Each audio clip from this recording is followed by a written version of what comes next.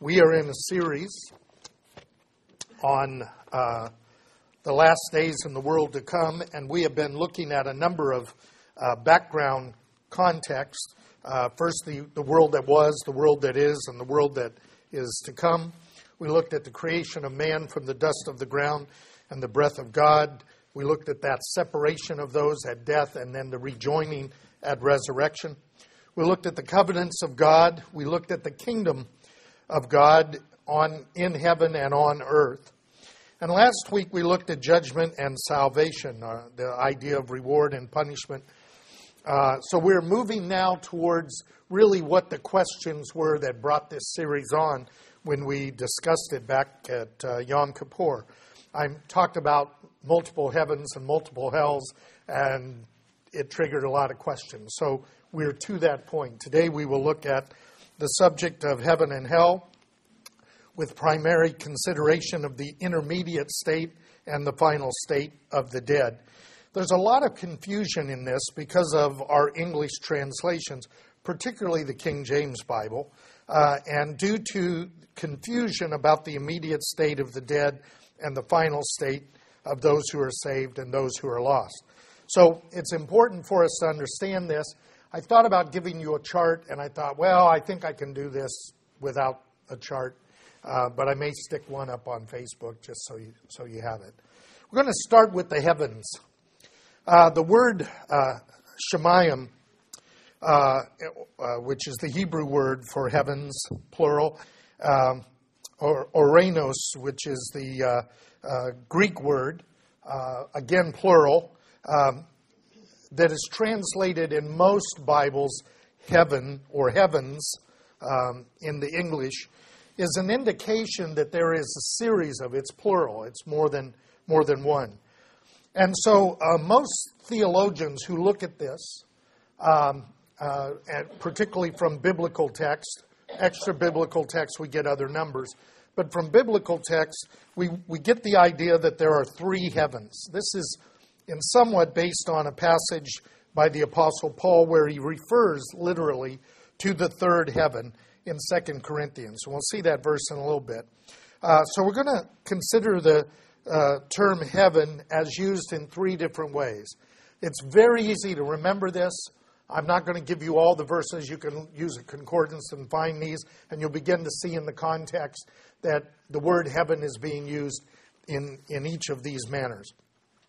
The first heaven, if you will, is those words translated either heaven or sometimes translated sky, is really the atmosphere. It's the area where the birds fly and the airplanes fly and the clouds operate. In Genesis chapter 1, verse 23, the scripture says, well, it's not 123, is it?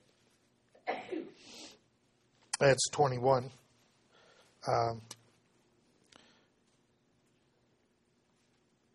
It said, verse 20, I'm sorry. Let the waters teem with swarms of living creatures, and let the birds fly above the earth in the open expanse of the heavens. This idea of the heavens, there is an open expanse of the heavens that we call the atmosphere, and that's what it's talking about. Now, Jesus refers to this as well in Matthew chapter 16, at verse 3.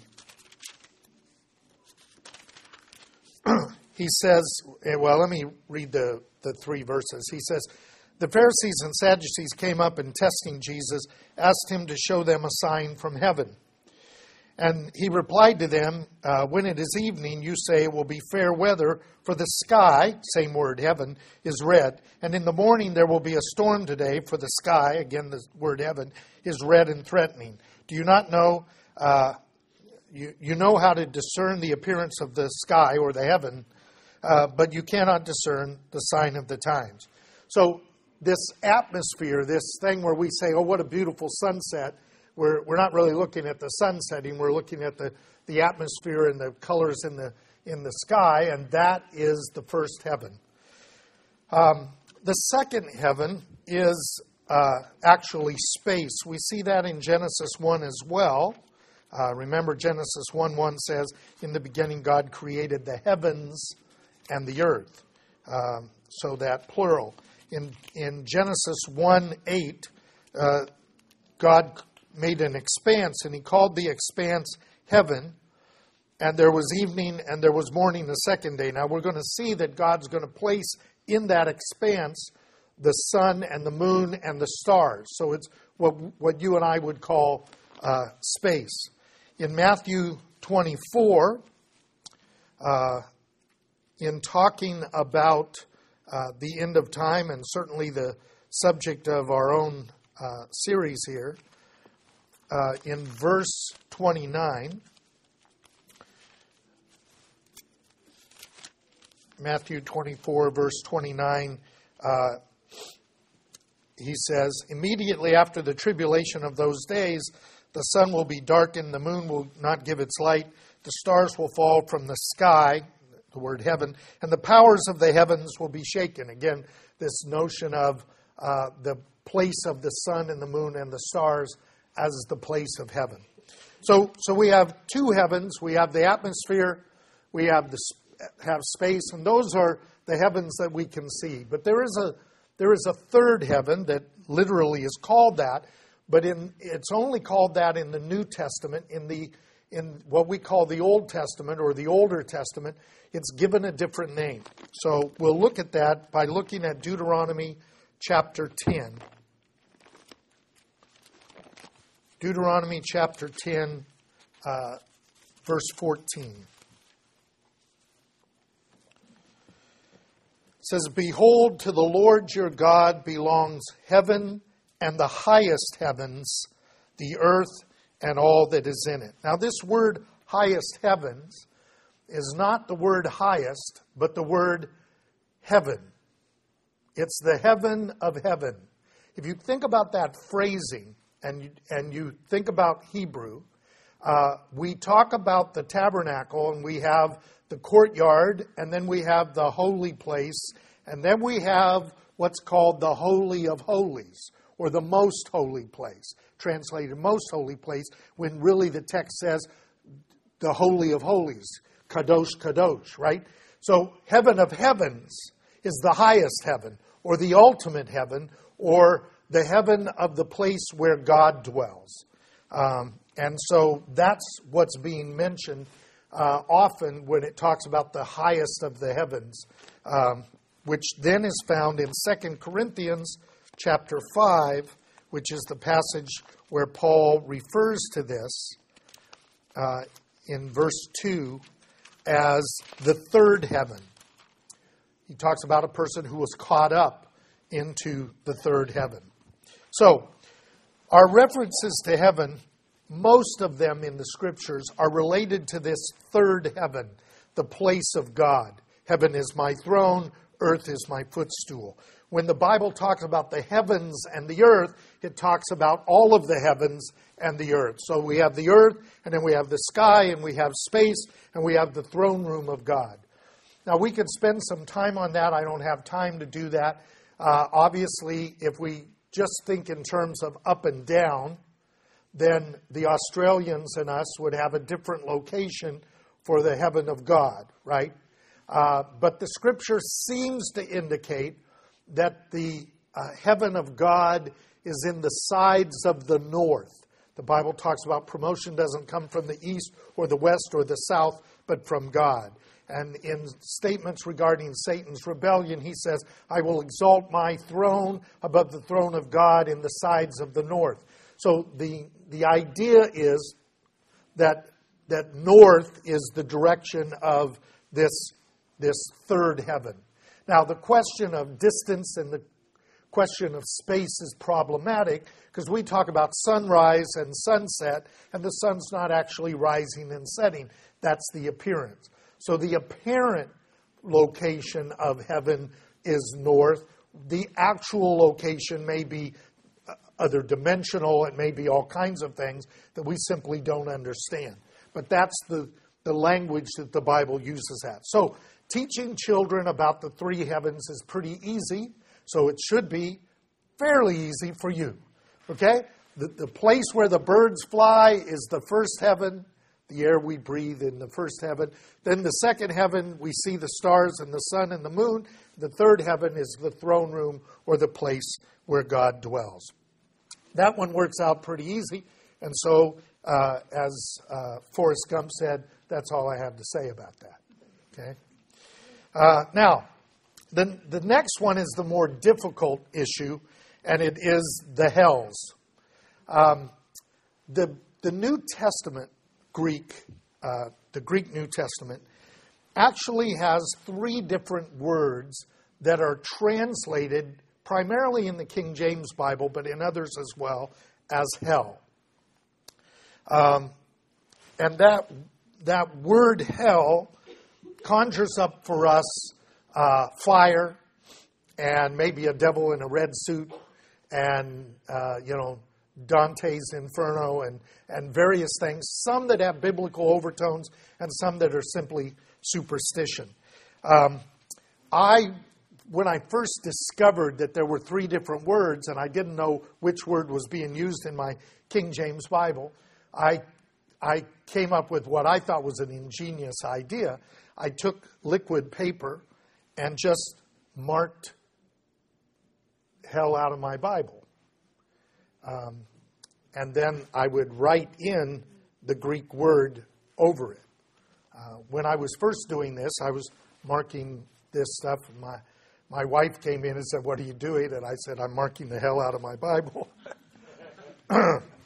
And she was not amused in that context. And it reminded me of a story that happened to my dad when he was in the hospital after he had made his profession of faith. Somebody, a dear friend of our family, gave him a New Testament, and they marked some verses in there. And my dad was in a Catholic hospital, and a little nun came in, and she picked up his New Testament and thumbed through it and saw the markings, and she said, "Those Protestants, they just mark out what they don't believe."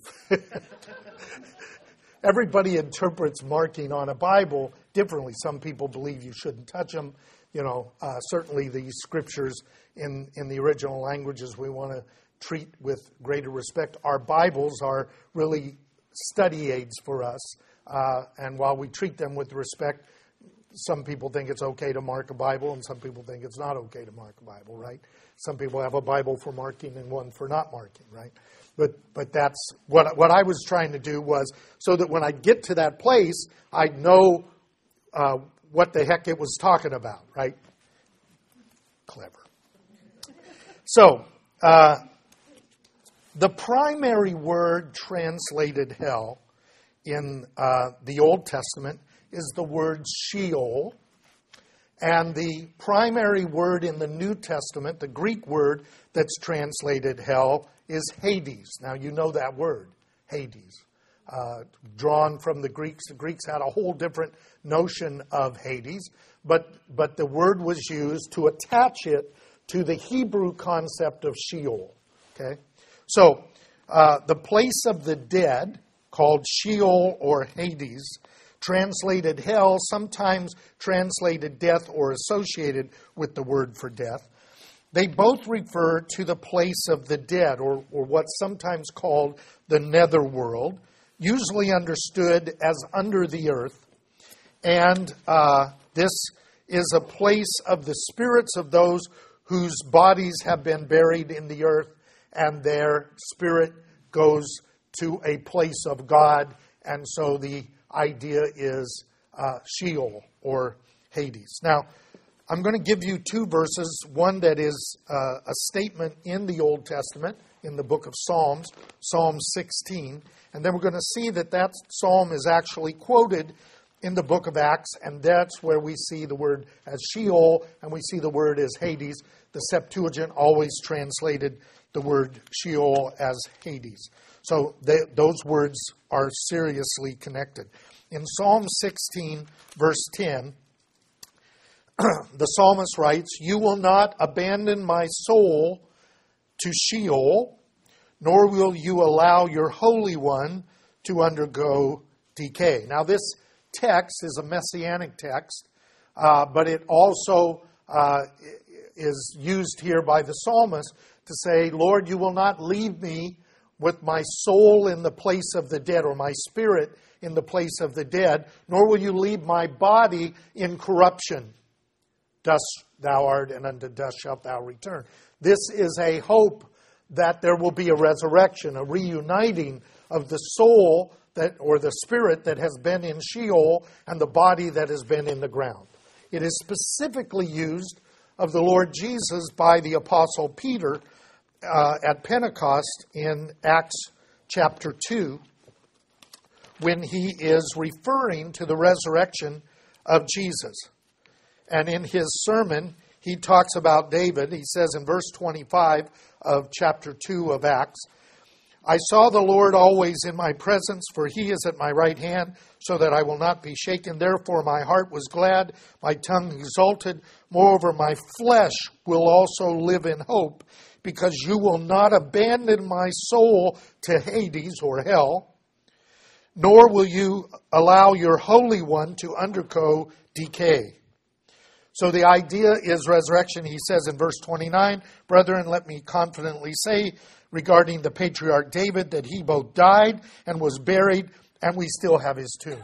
So this is not in reference to David. This is in reference to the son of David, the Lord Jesus, who would be raised from the dead, whose soul would not be abandoned to Hades, and whose body would not undergo corruption before he would be raised from the dead.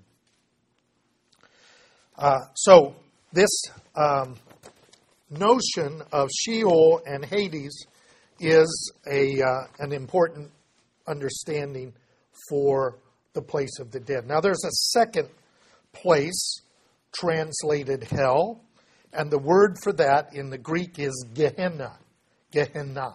And the passage that we'll use primarily for this is Matthew chapter 5, verses 29 and 30, where Jesus uses the term twice.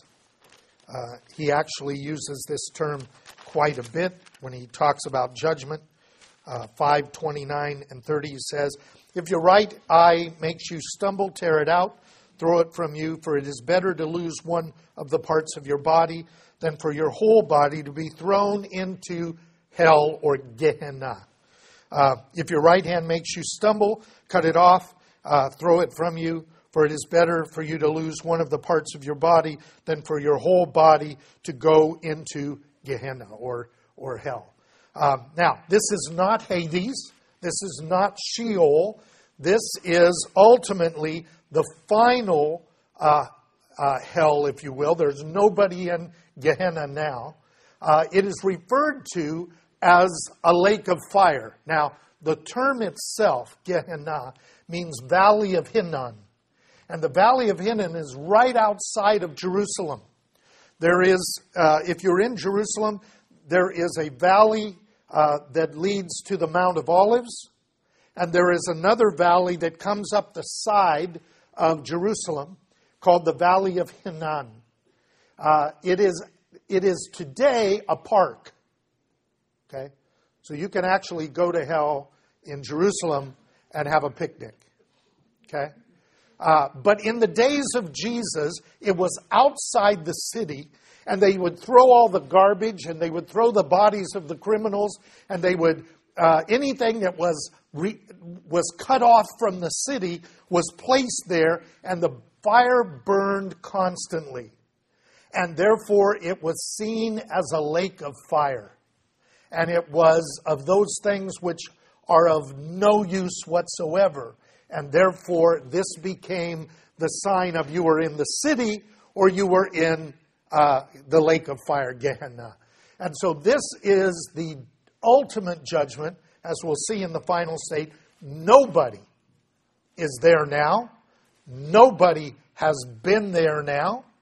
And when it opens up, because it's prepared for the devil and his angels, when it's opened up, the first two persons placed in there will be the beast that we call the Antichrist, and the beast we call the false prophet. I'll talk about them next week. They will be the first ones thrown into the lake of fire. And that is at the final judgment, as we saw last week. Those whose names are not written in the Lamb's Book of Life will be cast into there. Even death and Hades will be cast into the lake of fire. So that's the hellfire of judgment that no one has gone to. Okay? Hitler's not there. He's in Hades. Okay? That awaits the final judgment. So there's a distinction between the place of the netherworld where people are who have died and the final hell. That's the one we probably should use the word hell for because that's what we associate it with punishment in that sense.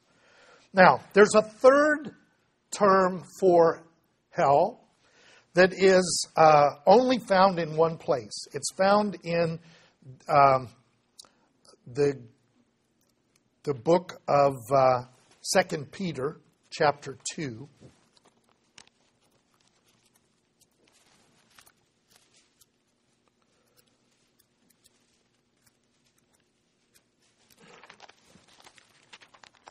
Second Peter chapter 2, beginning at, well, it's just in verse 4. Says, if God did not spare the angels when they sinned, but cast them into hell. The word there is Tartarus, and it means the place of the damned in Greek. And committed them to pits of darkness. You've heard of outer darkness. That's what this is. Reserved for judgment. So this is a holding place for angels awaiting the final judgment, called Tartarus. It's referred to in Jude, all the chapters, verse 6 of all the chapters of Jude, says, and angels who did not keep their own domain, but abandoned their proper abode, he is kept in eternal bonds under darkness for the judgment of the great day. So at the judgment, angels also will be judged. And in that context, this holding tank, if you will, people who know law enforcement know that you get put into a holding tank while you're waiting to be processed, and then you go to prison after you've been convicted. That's in effect what Tartarus is. Okay, so what we have here is three words. One that refers to the place of the dead in general. That would be both the righteous dead and the unrighteous dead. And then we have that's called Sheol, Hades. I call it both words, Sheol, Hades. Then we have Gehenna, which is the lake of fire, which is the final punishment hell. And then we have the holding cell for the angels, which is called Tartarus. Three different hells. And if you don't know the context of that, and you're just reading in the Bible and it says hell, you don't know what it's talking about, right? So, but we need to look at Sheol, Hades a little closer because this is the intermediate state idea of those who have died, okay? So we're going to look at that. We're going to look at that specifically in Luke chapter 16. But first I want to remind you of what Ecclesiastes 12:7 says. It says that at death, the body returns to the ground where it came from, and the spirit returns to God who gave it. By the way, the book of Revelation says that the person in charge of Hades, the person who has the keys to Hades, is Jesus, not the devil. Okay? The devil's never been to Hades. He will have some time during the kingdom period where he will be there, probably in Tartarus as well, and then he will be cast into the lake of fire. But he is not there now, and he is not in charge of it when he gets there. He's a prisoner there. Okay? So all this nonsense about going to the devil and the devil shoving bodies in there. You hear all these idiots who have visions of all this stuff. They've been eating too many pizzas or they've been reading too many secular books. It's not biblical. Okay?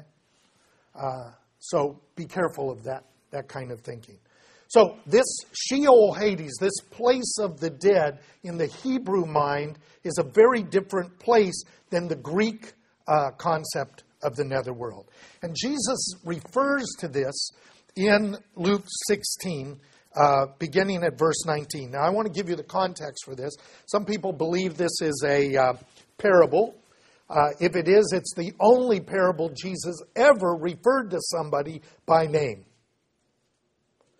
And even if it is a parable, Jesus never said something in a parable that wasn't real about the context of the parable, right?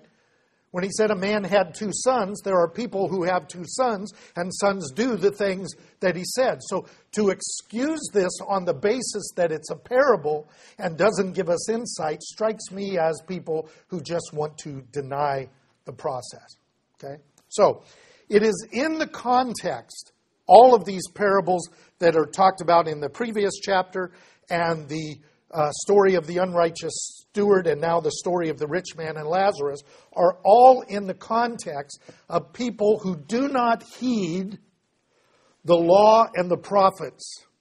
They don't listen to the words of Moses and obey in caring for others and obeying the commandments. That's the context. And so we get to chapter 16, verse 19.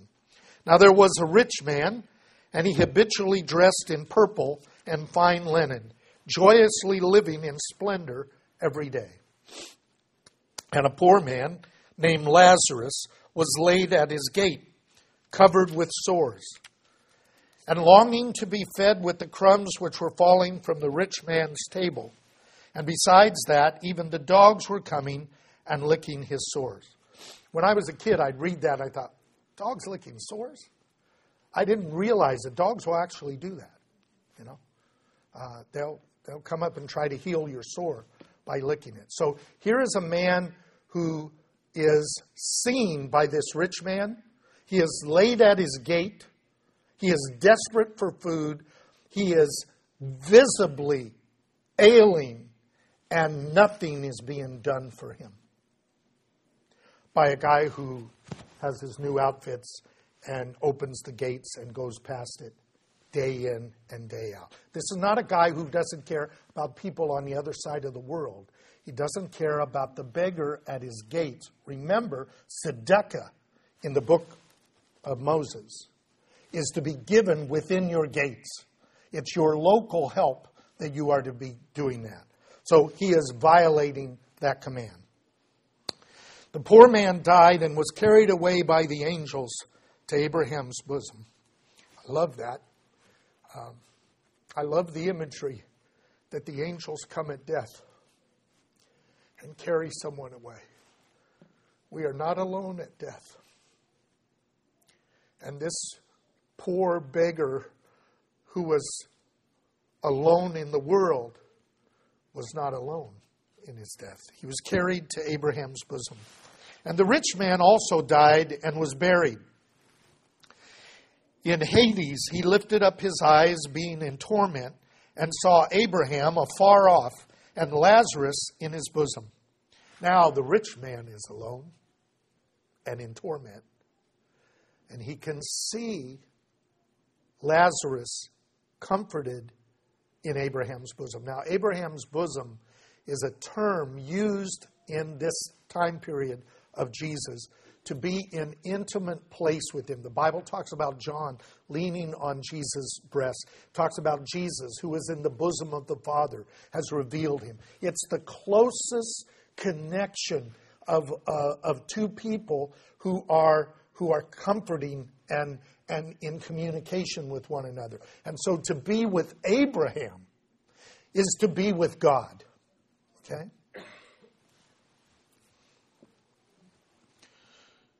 And he cried out, "Father Abraham, have mercy on me and send Lazarus so he may dip the tip of his finger in water and cool off my tongue, for I am in agony in this flame."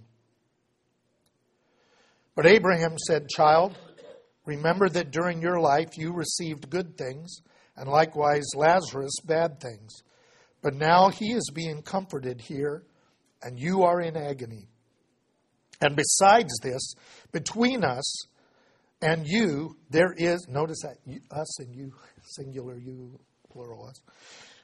There is a great chasm fixed, so that those who wish to come over here to you would not be able, and that none may cross over from there to us. Why would somebody want to cross over from Abraham's bosom to the other? Because these are people who have compassion on those who suffer. And that's why they're not suffering.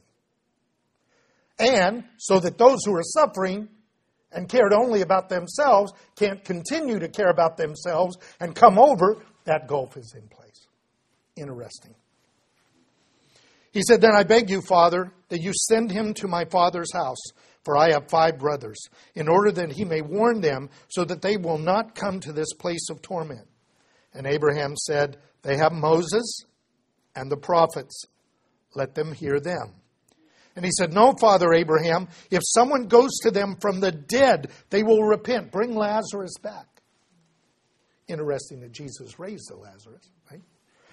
But he said, if they do not listen to Moses and the prophets, they will not be persuaded, even if someone rises from the dead. Now, we know that there were people who not only wanted to kill Jesus, but they wanted to kill Lazarus after he was raised from the dead.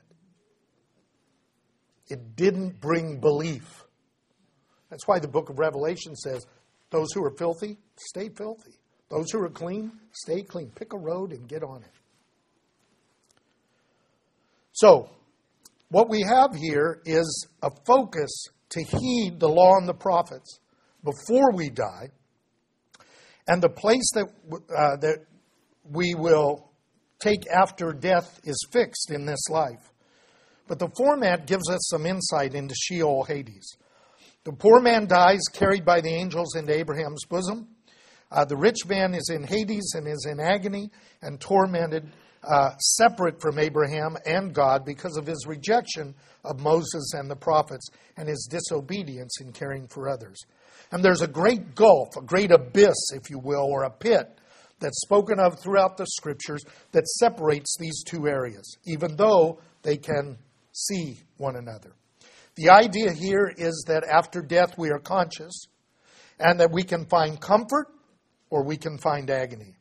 But it is not the final state of the afterlife because it is a place where there is no body. The rich man, his body is specifically said to be buried. It is likely that Lazarus' body was not buried because he was an unclean, poor person with no family. And often their bodies would just be left or thrown into a place of refuge. So the idea here is that both of these persons, their spirit is conscious. They can communicate. They can be comforted. They can be tormented. But this is not the final state. This is not post-resurrection. This is between death and resurrection.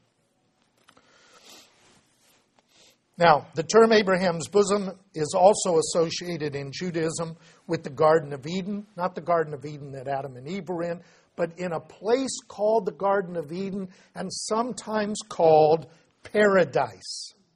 You've heard that term. Paradise is a translation for the Garden of Eden, or a place that is wonderful, right? So apparently in Hades, in Sheol Hades, there are two places.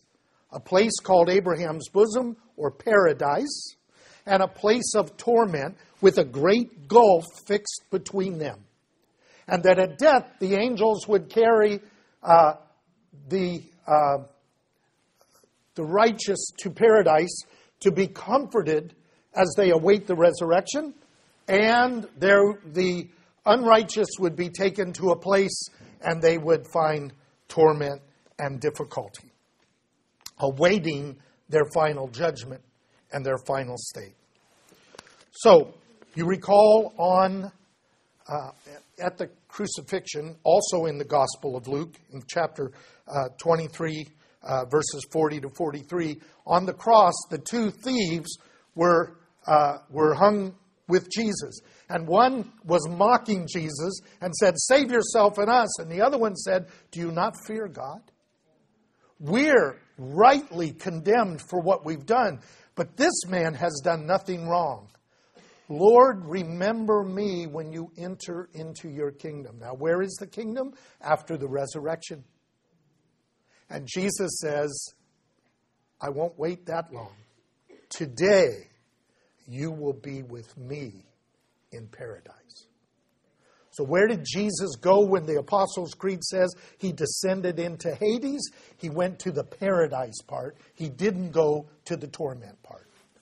And the thief went with him. Okay?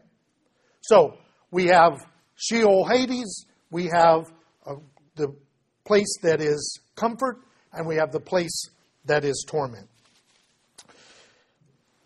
The idea for many theologians is that at death, people would go to Sheol, Hades, either to comfort in Abraham's bosom, also called paradise, where they are conscious and await the promise of the resurrection, or they would go to torment and agony in Hades, waiting the resurrection and judgment and the second death. Donald Gray Barnhouse, who wrote quite a bit on this and also did a number of sermons on there, called this East Hell and West Hell. There was at that time Gulf gasoline. I don't know how many of you remember Gulf gasoline, but Gulf gasoline had a round emblem, and it had two spaces, and in the middle was another color, and it said Gulf. And he said, that's it. Okay, there's a separation between the good part and the bad part in that sense. So, the Apostles' Creed says that he descended into Hades. Obviously, he descended into the place of paradise because that's what he told the thief on the cross, where the dead are comforted and would have been very comforted by the arrival of the Messiah about to bring about the resurrection. Now, you might say, wait a minute though. To be absent from the body is to be present with the Lord, and the Lord is not in Sheol, Hades. The Lord has ascended and has sat down at the right hand of God the Father Almighty, right? So, what happened? Well, I'm glad you asked. And I will answer that. And that's about as far as I'll get today, and I'll have to cover the final state when I cover some of the other things next week. In 2 Corinthians chapter 5,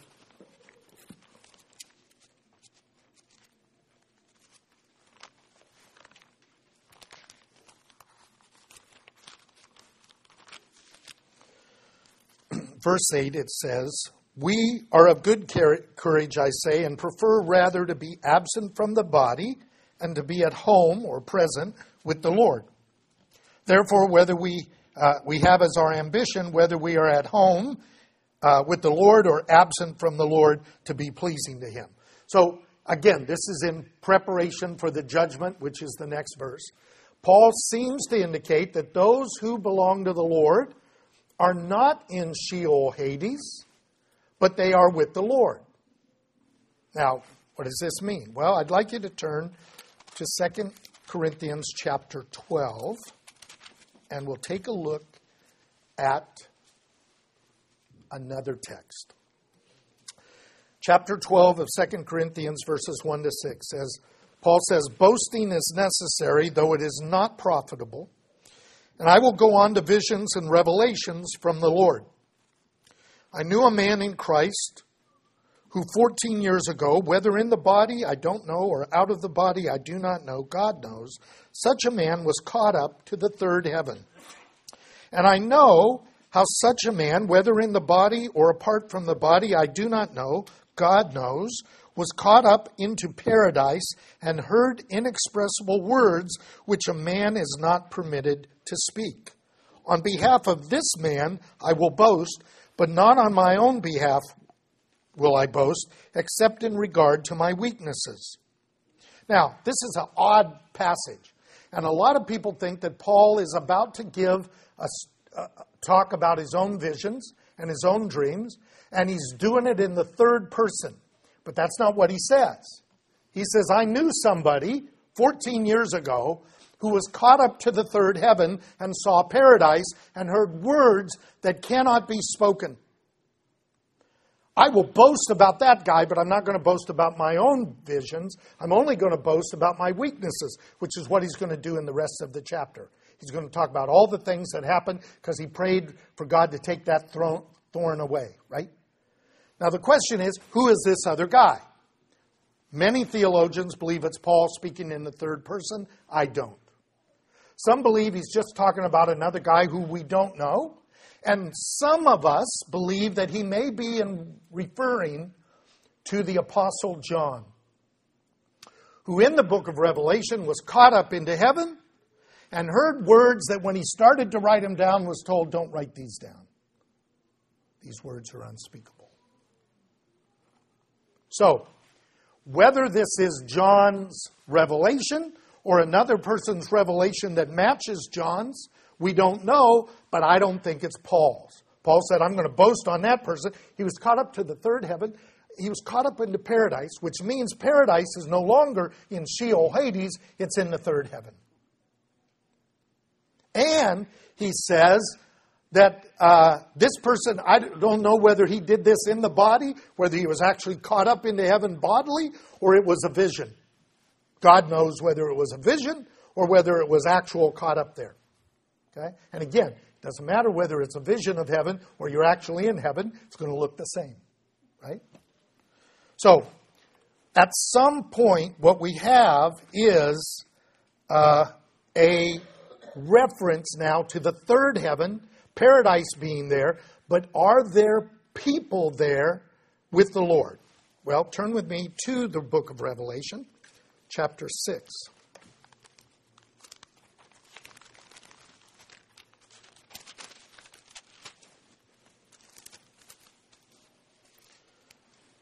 Verses 9 through 11. When the Lamb broke the fifth seal, I saw underneath the altar the souls of those who had been slain because of the word of God and because of the testimony which they had maintained. And they cried out with a loud voice, saying, How long, O Lord, holy and true, will you refrain from judging and avenging our blood on those who dwell on the earth? And there was given to each one of them a white robe, and they were told that they should rest a little longer until the number of their fellow servants and their brethren who were to be killed, even as they had been, would be completed also. So we at least know that the martyrs are there. And this is why we refer to them as being under the altar in heaven. Now, the problem is there's two altars in heaven. Right? There's the big altar and there's the prayer altar. Which altar is it? Well, what are they doing? Are they sacrificing? They've already sacrificed. They are at the memorial altar, right? This is why traditionally in churches, if you go into traditional churches, you will see the clergy buried around the front of the church and the people buried just outside. Because it is doing with the body a resemblance of what is going on with the Spirit. And if you've ever seen the Vatican and you've seen the big altar, you'll see there's stairways down there. That's where all the popes are buried and the clergy are buried in that context. So the idea is that the church has always understood this, that to be absent from the body is to be present with the Lord who is seated at the right hand of God the Father at the altar of prayers, able to speak even to God. So somehow this paradise in Sheol, Hades, got transferred to the third heaven. So when did that happen? Well, let me give you another verse. I'm down to my last two verses. Ephesians chapter 4.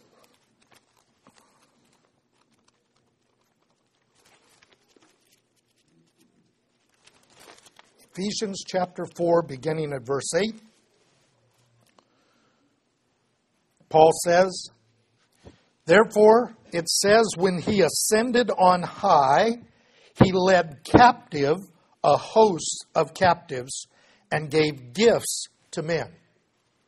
I want you to catch this. What it says is, when Jesus ascended into heaven, he took with him a group of captives. He led a procession with him into heaven. And then he gave gifts on earth. And he talks about those: apostles, prophets, pastors, teachers. In other words, he takes the righteous dead with him, and he gives gifts to the church on earth that they may grow in grace and in knowledge, which is what the rest of this text is about. Now, he is quoting Psalm 68. So I'd like you to turn there real quick.